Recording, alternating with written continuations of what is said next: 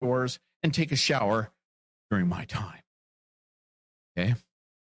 Now I need another cup of coffee, kind of thing. And so now I'm thinking, okay, this is going to set my whole schedule off, and then things aren't going to work the way they ought to, and things. And I'll go up there finally about 10 minutes after 6. I said, you need to get out so I can get in there. And I'm almost done, like nothing's going on.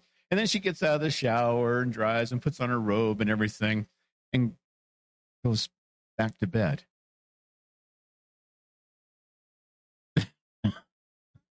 Yeah, I'm calling you out on that.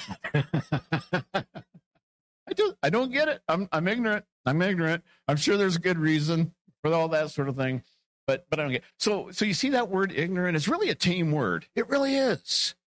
But we've turned it into something else, sort of like the words heathen or pagan. And even we as Christians, we will try to insult one another, And well, that was I didn't go to church Sunday, and well, way to be a pagan, and we do that, and we don't even think about what the word really meant. And originally, the word heathen or pagan, they weren't necessarily just horrible people. They weren't a bunch of Satanists running around. They were people that just did not yet have the knowledge of Jesus Christ. That's what it meant to be a heathen or a pagan. But now, especially in Christendom, like the word ignorant, we've kind of turned it into weapon of some sort. For the Jews, it was the word Gentile. The worst insult that one Jew could give to another Jew is to say, you're behaving like a Gentile. Because the Gentiles, they were damned. They were condemned. There was no hope for them, especially when Jesus was preaching this particular message. So what happens in the example that we have from Israel, from the Old Testament and during Jesus' teaching here, all the way to our time today, is that we are in danger of forming dangerous opinions of other people. Let's pray and let's go to the text. Father, as we look into your word, we pray that it is your word alone that we hear today. God, you would, by your Spirit, speak to our spirits. And Lord, where maybe we are unknowingly ignorant of something, God, you would turn on the lights and help us to see what it is that you desperately want this day that we live in, so that we can be your people, that we can live in accordance with your character. You might reflect your image to this world. So God, may your word do its work in us to teach us, to rebuke us, to correct us, and to train us into righteous living. Not righteousness of our own, but that which comes from what. Pray that in his name. Amen. Okay, so there's basically 5 sermonettes that are packed together in this package, or this text that we're looking at.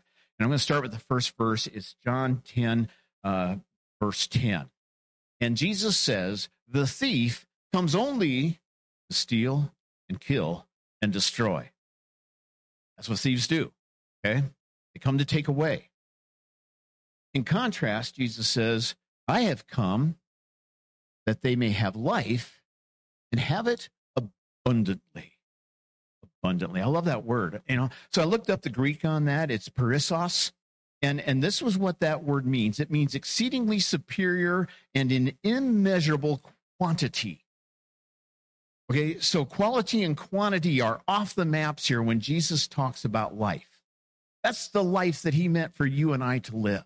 A life that is basically uncontainable. It's so full.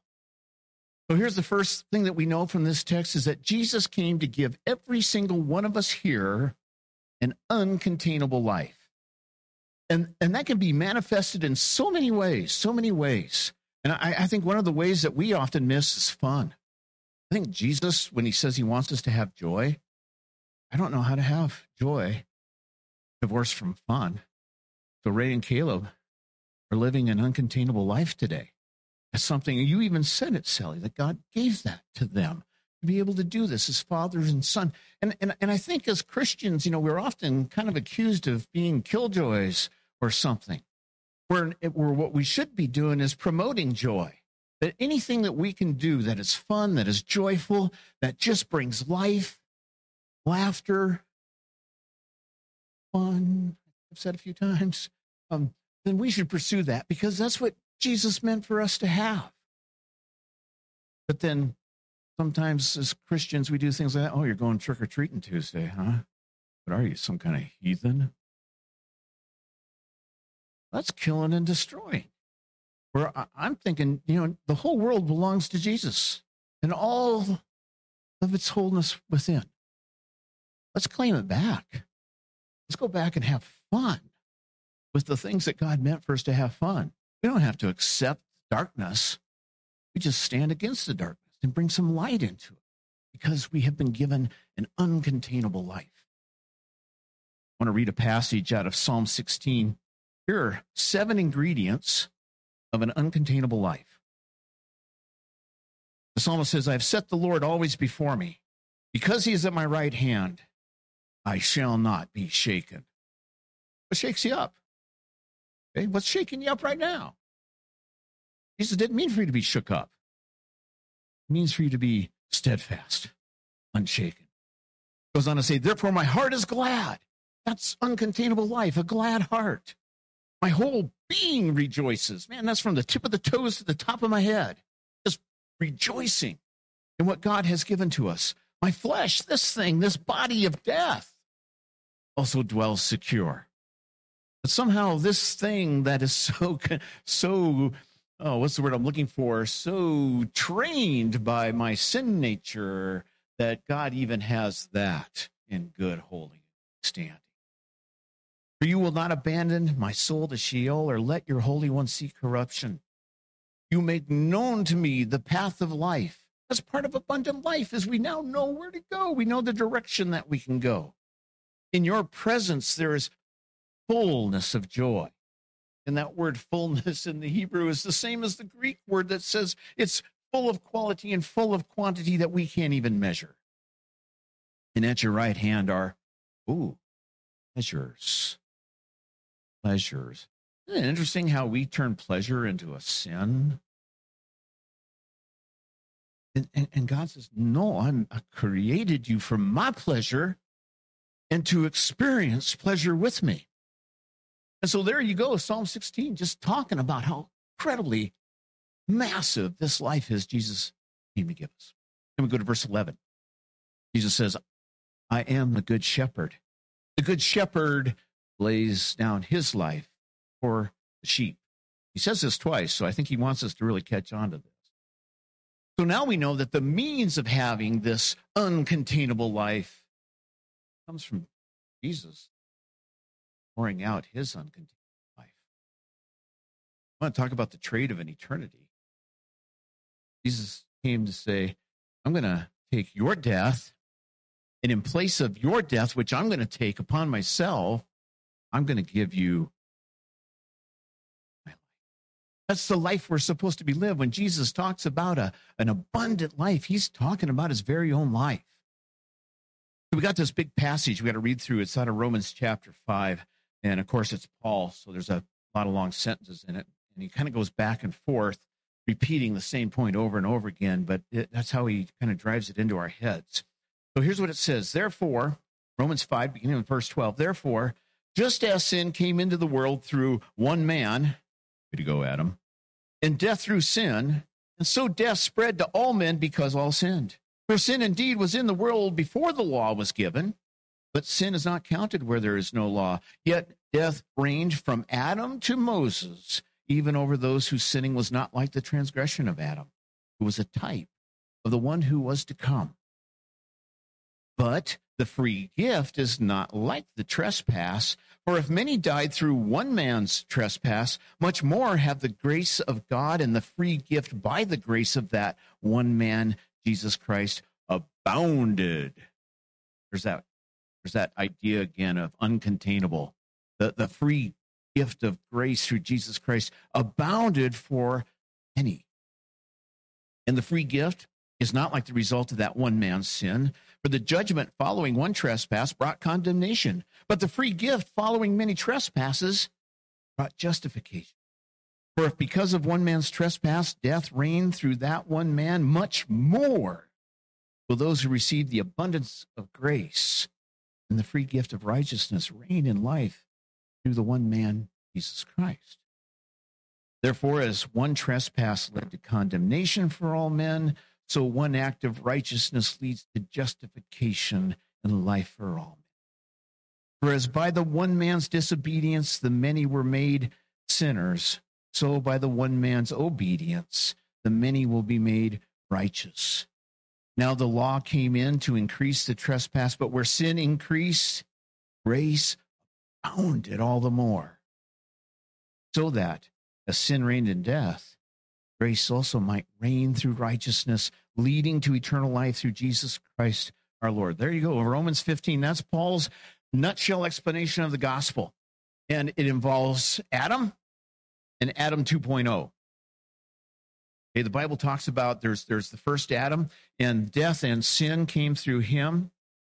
And then there's the second Adam, referring to Jesus Christ, who came to fix what the first Adam messed up.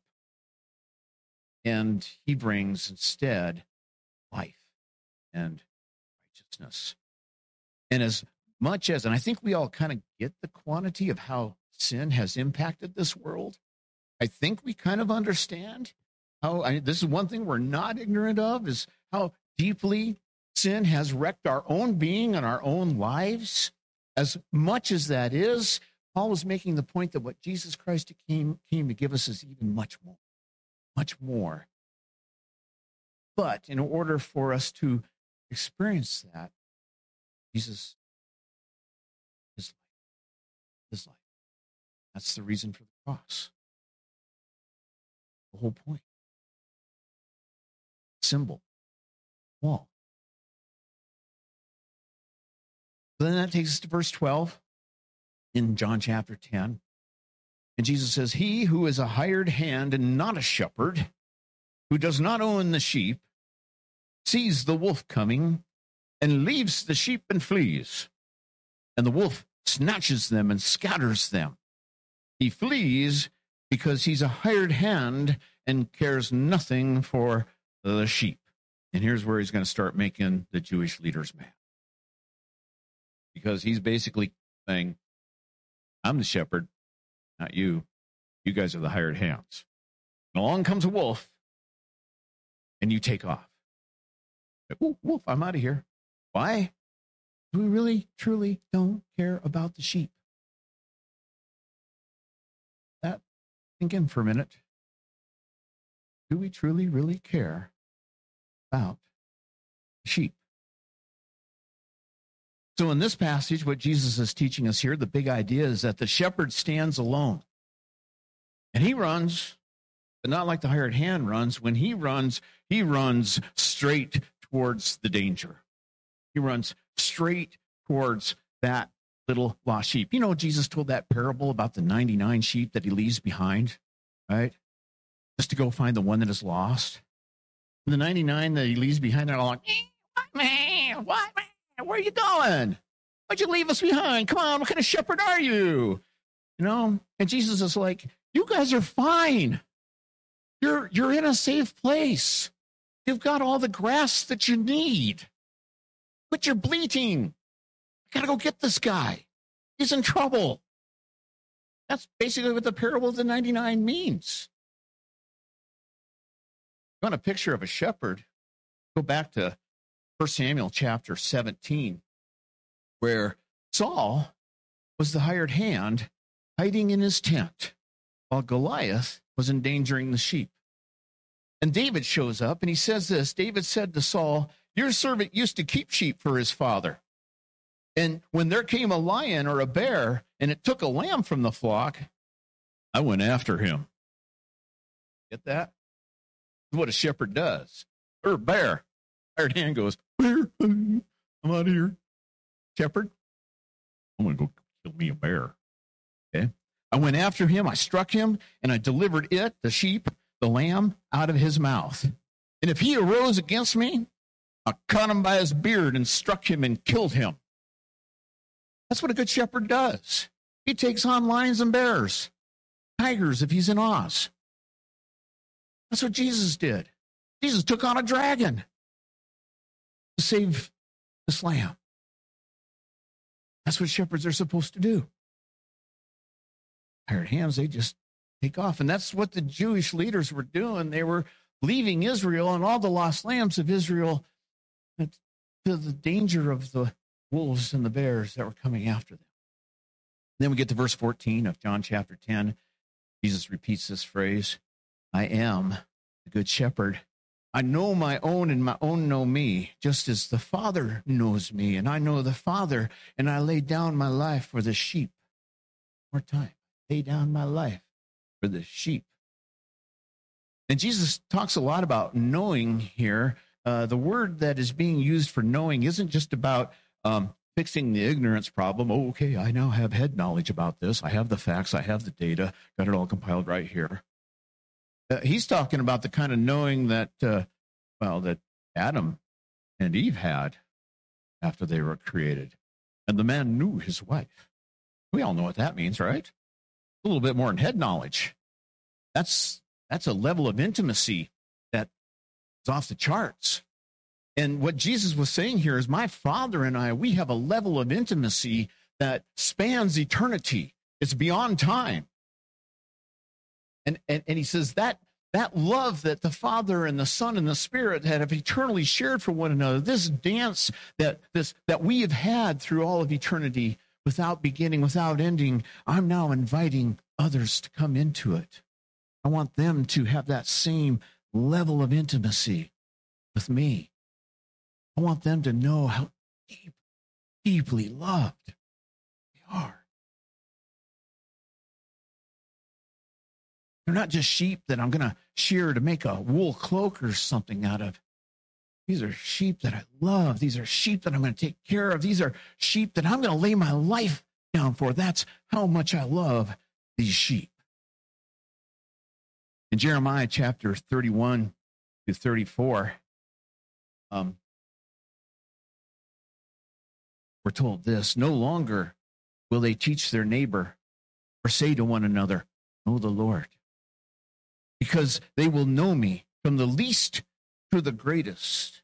Who's my neighbor? Jesus asked that question. You say, who is my neighbor? And so he told a story about a non-Jew, a Samaritan. Man, if the Gentiles were bad, the Samaritans were even worse. Right? He goes, that's your neighbor. And then notice what he says, that they shall know me from the least to the greatest. You see, we have this estimation thing where we begin to categorize people from the least to the greatest. Now, here's what Israel knew, not in the sense of intimate knowledge. This is what they knew in their own heads and their own thinking. We are God's chosen people. We are special. We are his favorites. In fact, God only really likes us and not anybody else. That's what the Jews began to think. And so when they read Jeremiah 31:34, about how everybody's going to know the Lord and no one has to be taught that anymore and things like that, Israel would say, yes, amen. And the Lord will forgive us all our sins. Not those heathens and pagans out there. In Psalm 1:6, it says, the Lord knows the way of the righteous, but the way of the wicked will perish. And Israel would say, yes, amen. The Lord knows us. Oh, but the Gentiles will perish. In 2 Timothy 2:19, Paul quotes out of Numbers 16:5. It says, the Lord's firm foundation stands bearing this seal. The Lord knows those who are his.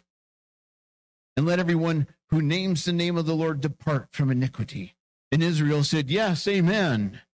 The Lord knows Israel, for we are his. But the Gentiles will never depart from their iniquity. So why bother? We'll just worry about us. I want to do something that's really interesting. Read through the Bible in its entirety. Genesis all the way through Revelation. Just do that sometime if you haven't already. If you already have, Now do it this way. As you're reading through the entirety of the Bible, see how often God speaks about making his name known to all the nations. But that was the whole purpose of Israel, to be chosen as a nation, was to represent him as a nation to each and every other nation. It is mind-boggling how that is one of the main themes of the entire Bible. God's name being made known to all nations, all people groups. Now, it's very clear that in God's calling of Israel, he was choosing them as a nation to go and make disciples of other nations, to be his witnesses in Jerusalem and Judea and even Samaria and even to the uttermost regions of the Gentile world. See that? See, when Jesus told the church to do that, that was nothing new. That was the Old Testament mandate for God's people, the same as God's mandate for the church today. Be a light, dark world. To go and make disciples of all nations. Be his witnesses right where we're at right now, and to keep doing it wherever we go, even if God takes us to the furthest corner of this world. But instead of doing that, if you read the Old Testament carefully, the Jews began to privatize the covenants of God for them and them alone. And they began to believe that the reason that God chose them is because they had some super capacity to be obedient to his laws. Well, God didn't entrust the Mosaic law to the Hittites because apparently the Hittites couldn't keep it. But we can. That's why he entrusted it to us. And that's how self-righteousness starts to creep in. And I'm not just here bashing Israel because Israel is a representation of humankind. I do. But I begin to think, if I go off the rails, not God's purposes, what he came to do. And it becomes very easy for us to kind of, puff ourselves up. Look at us, we're Christians. Jesus died for our sins, loves us. We're his special sheep. We belong to his fold. Kind of too bad about those other ones. The ones that fly that rainbow flag. The ones who gather in a building that looks an awful lot like a church, but they don't call it a church. They call it a tavern. The Jews that have rejected their Messiah, that annoying panhandler on the street. I just want to get my parking meter set. This person's bothering me. Those lazy homeless people. You see how that begins to kind of creep in on us? You see, they thought they knew themselves, but obviously the Lord knew them better than they knew themselves. That's why it came down to tell them, not shepherds. I'm doing that now. You're just the hired hands that are running away. Mandate that. When do we see Jesus most angry? Okay, where do we see him off the top ticked? Cleansing of the temple, right? Okay. And do you notice what Jesus says after he's driving the animals and the money changers out, flipping tables over? What we do when we play Sellers of Catan. But he's doing it for another reason. Man, he is angry. And he says, you have turned my father's house, the temple, into a common marketplace and a den of thieves.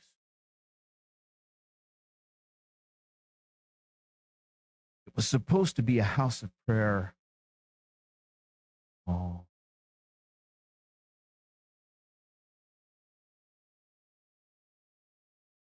That takes us down to verse 16, final verse in chapter 10 that we're going to look at today. And then Jesus says this, and oh boy, does this rankle Jewish thinking today. I have other sheep that are not of this fold. I must bring them also. And they will listen to my voice. So there will be one flock and one shepherd. And what's Jesus talking about when he says sheep that are not of this fold, not of the fold of Israel? He's talking about those heathen, pagan Gentiles. And they will listen to my voice.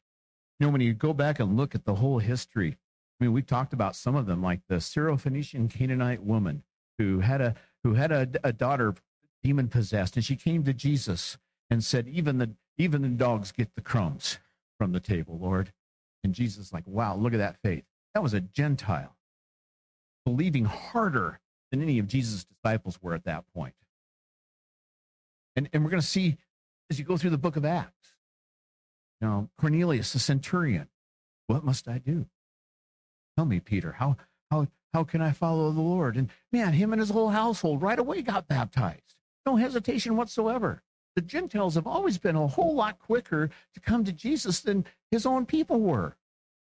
Why that is? Maybe it's because they are so marinated, so steeped in the brokenness of the world. They have a sense of how much they. Oh, we're okay because we're God's chosen people. We're not. We're outside. We are outside and desperately want in. Someone open the door for us. Like the people pounding on the ark. God closed the door on it. Jesus says, this ark itself, the door will remain open.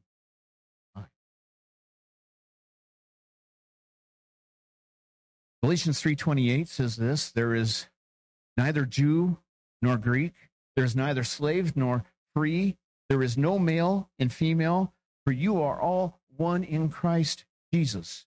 There will be one flock, one shepherd. And we are not to make any distinctions within them. Oh, well, you're of a different fold. No, you're all of one flock, one shepherd. In Galatians 5:6, it says, for in Christ Jesus, neither circumcision nor uncircumcision counts for anything, but only faith working through love. In Romans 1:16, Paul said, I am not ashamed of the gospel, for it's the power of God for salvation to everyone who believes, to the Jew first, and also to the Greek, Gentile. Romans 3:29 through 30.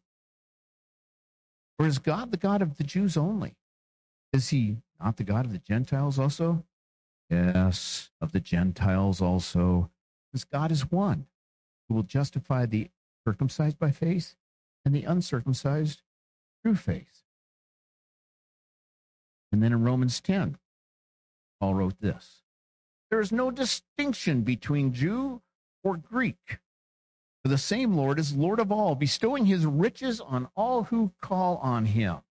For if everyone who calls on the name of the Lord will be saved. How then will they call on him in whom they have not believed? How are they to believe in him whom they have never heard? And how are they to hear without someone preaching? Who's supposed to be preaching?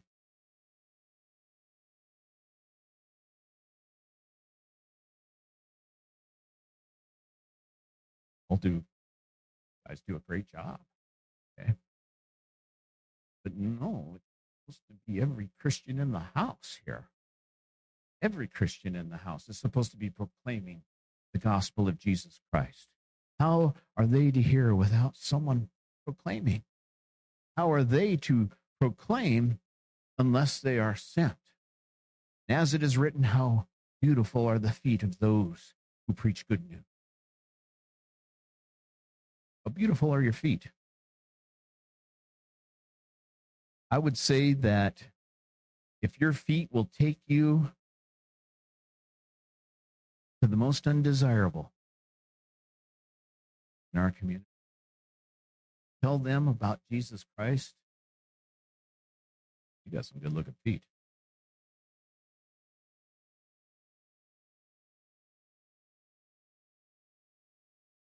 Jesus did not come common ground.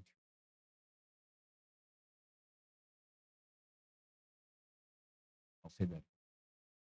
Jesus did not come to church.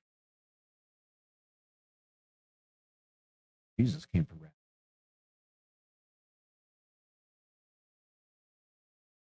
Whole flock. Endangered by the wolf, injured by the bear. Outside of our walls,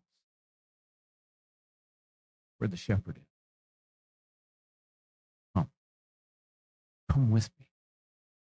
Sending you, just like I sent Israel. Go and make disciples. All. No one's excluded.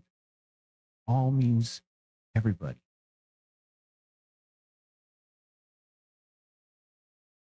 I will be the first one to confess to you that I have been raised with some prejudices.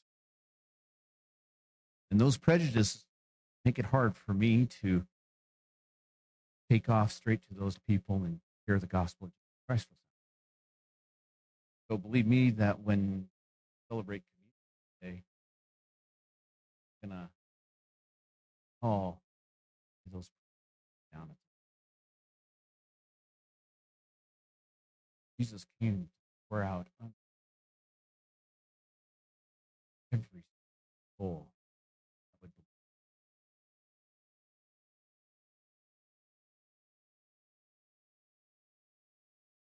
Heavenly Father, today we pray that there would be neither heathen or pagan in the eyes of the redeemed soul. For that soul itself was once such an outsider, but now has been brought near through the blood of Jesus Christ. Lord, it's we redeemed souls who know best what it means to be outside of the commonwealth of your promises. So it should be we, Lord, who most labor to reach outside, to draw another soul. God, would you move in our hearts? Go forth from this place, the darkest reaches, outside of us, wherever we go, Lord, give people the opportunity. Give people the experience. Lord, we ask this.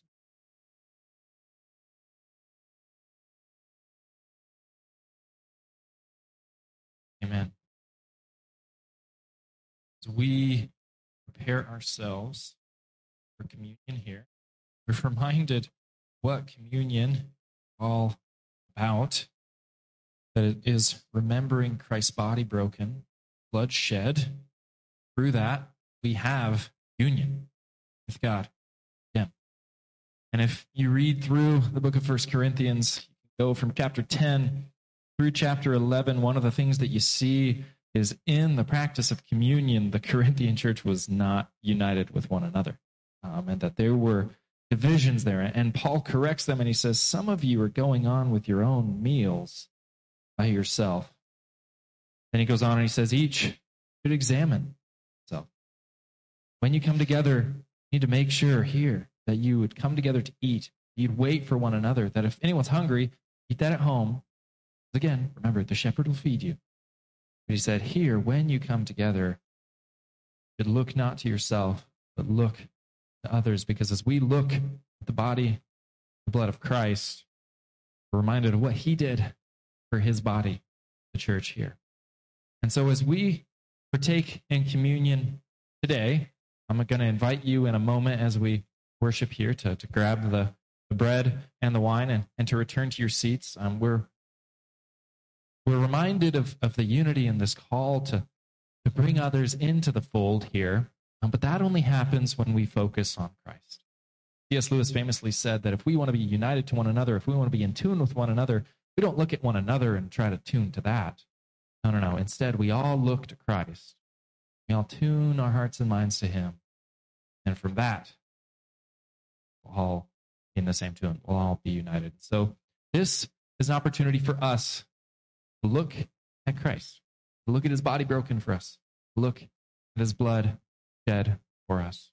And so In the meantime, we're going to do a song today that we haven't done before. And so I would just invite you, please try to follow along and worship. But if you can't get the lyrics, then one of the purposes of the song, one of the lyrics in the song is Behold Him. And so if you can't follow along in that sense, then would you just do exactly what we're singing about? Beholding Christ. Would you keep in your mind's eye picture of Christ's body broken for you, taking on the punishment of sin? Picture of his blood poured out, not just shed unwillingly, but poured out for you for the forgiveness of sins. And it was through that act that he brought those who too unclean, too far off, brought those into the fold. Would you just, next few minutes, you just reflect on him? So I'm going to pray, and then I'm going to invite you to come and grab the elements, and would you please return to your seats? So Jesus, we just come before you with hands focused on you. We ask that you give us a clear picture of just the suffering you endured. Take our punishment. We do this in remembrance of you. We ask that you would give us a clear picture of your blood poured out. Make us clear. Let us know. We ask that you give us a clear picture of that. So Jesus, we just come before you. Worship during this. In your name that we pray. Would you please come forward? There are 2 stations in the front, 1 in the back. You can grab the communion and return to your seats.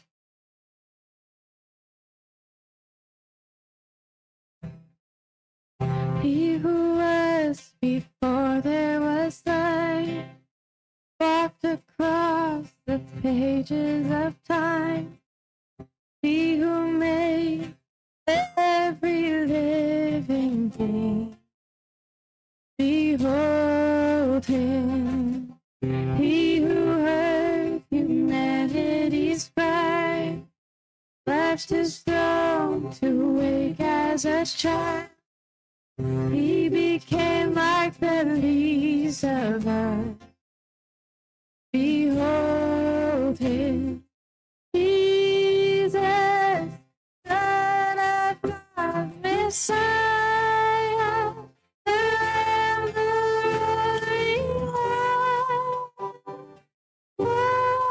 Be still and behold him.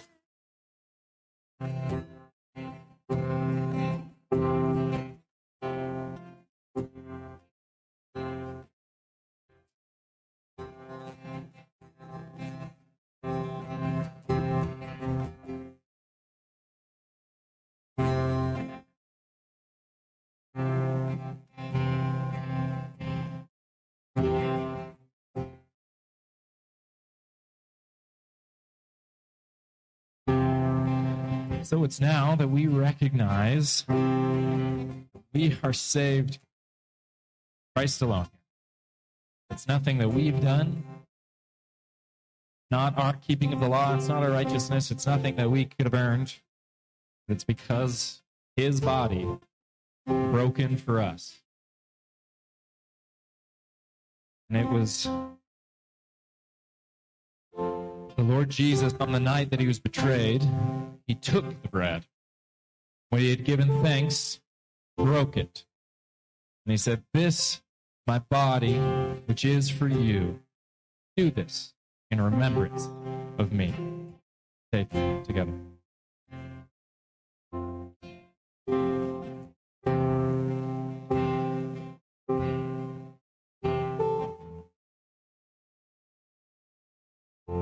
And while Christ took our punishment, body broken, he also poured out blood, wash us clean, forgiveness of sins. Pause, reflect. Again, regardless of our sin, our failure, our guilt, because of Christ, we're made new. Because in the same way, it was after the supper, Jesus took the cup, saying, "This cup is the new covenant, my blood. Do this whenever you drink of it, in remembrance of me. For whenever you eat this bread and you drink this cup, We proclaim the Lord's death till he comes. Let's drink together.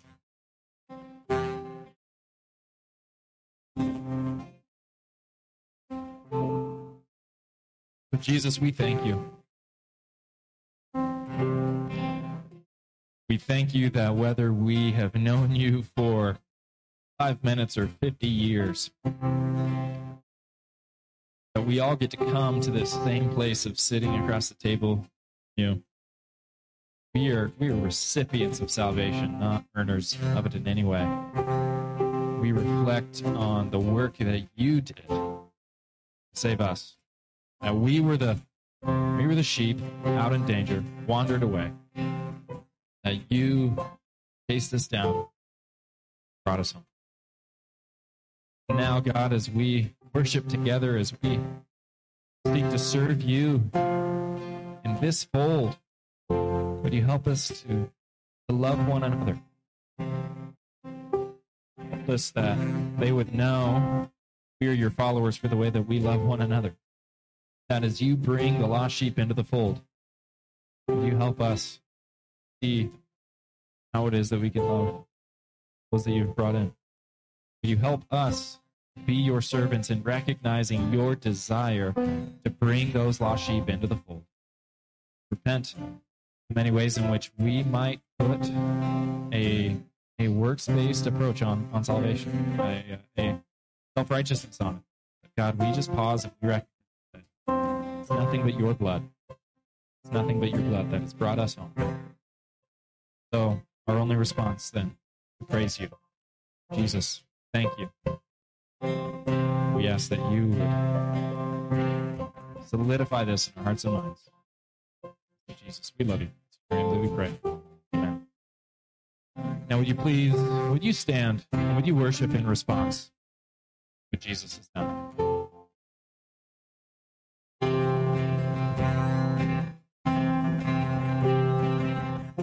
He who died for sinners and saints, healed the blind, the lost, and the lame. Even now he is in our midst. Behold him.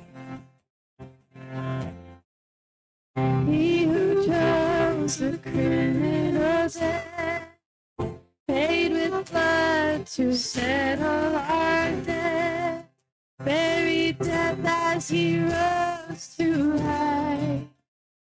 Behold him. And Jesus stands inside the living Lamb. Oh, be still and behold him. Jesus, Alpha and Omega, our God and Savior. Oh, be still and behold him.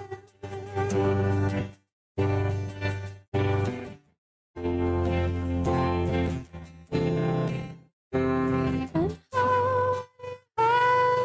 holy is the Lord God Almighty. And worthy, worthy, worthy to receive praise. And holy, holy, holy is the Lord God Almighty. And worthy to receive. And holy, holy, holy is the Lord God Almighty. And worthy to receive our praise. Jesus, Son of God, Son.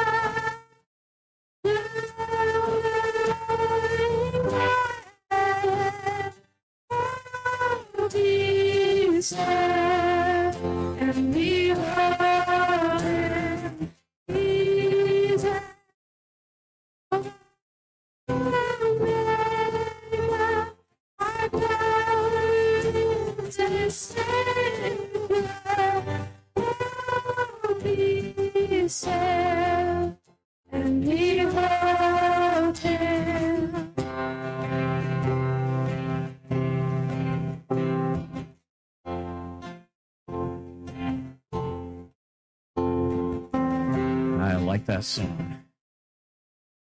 I hope we do behold Jesus. And I hope as we behold Jesus, we understand that he didn't just come for the saints on Sunday. He did.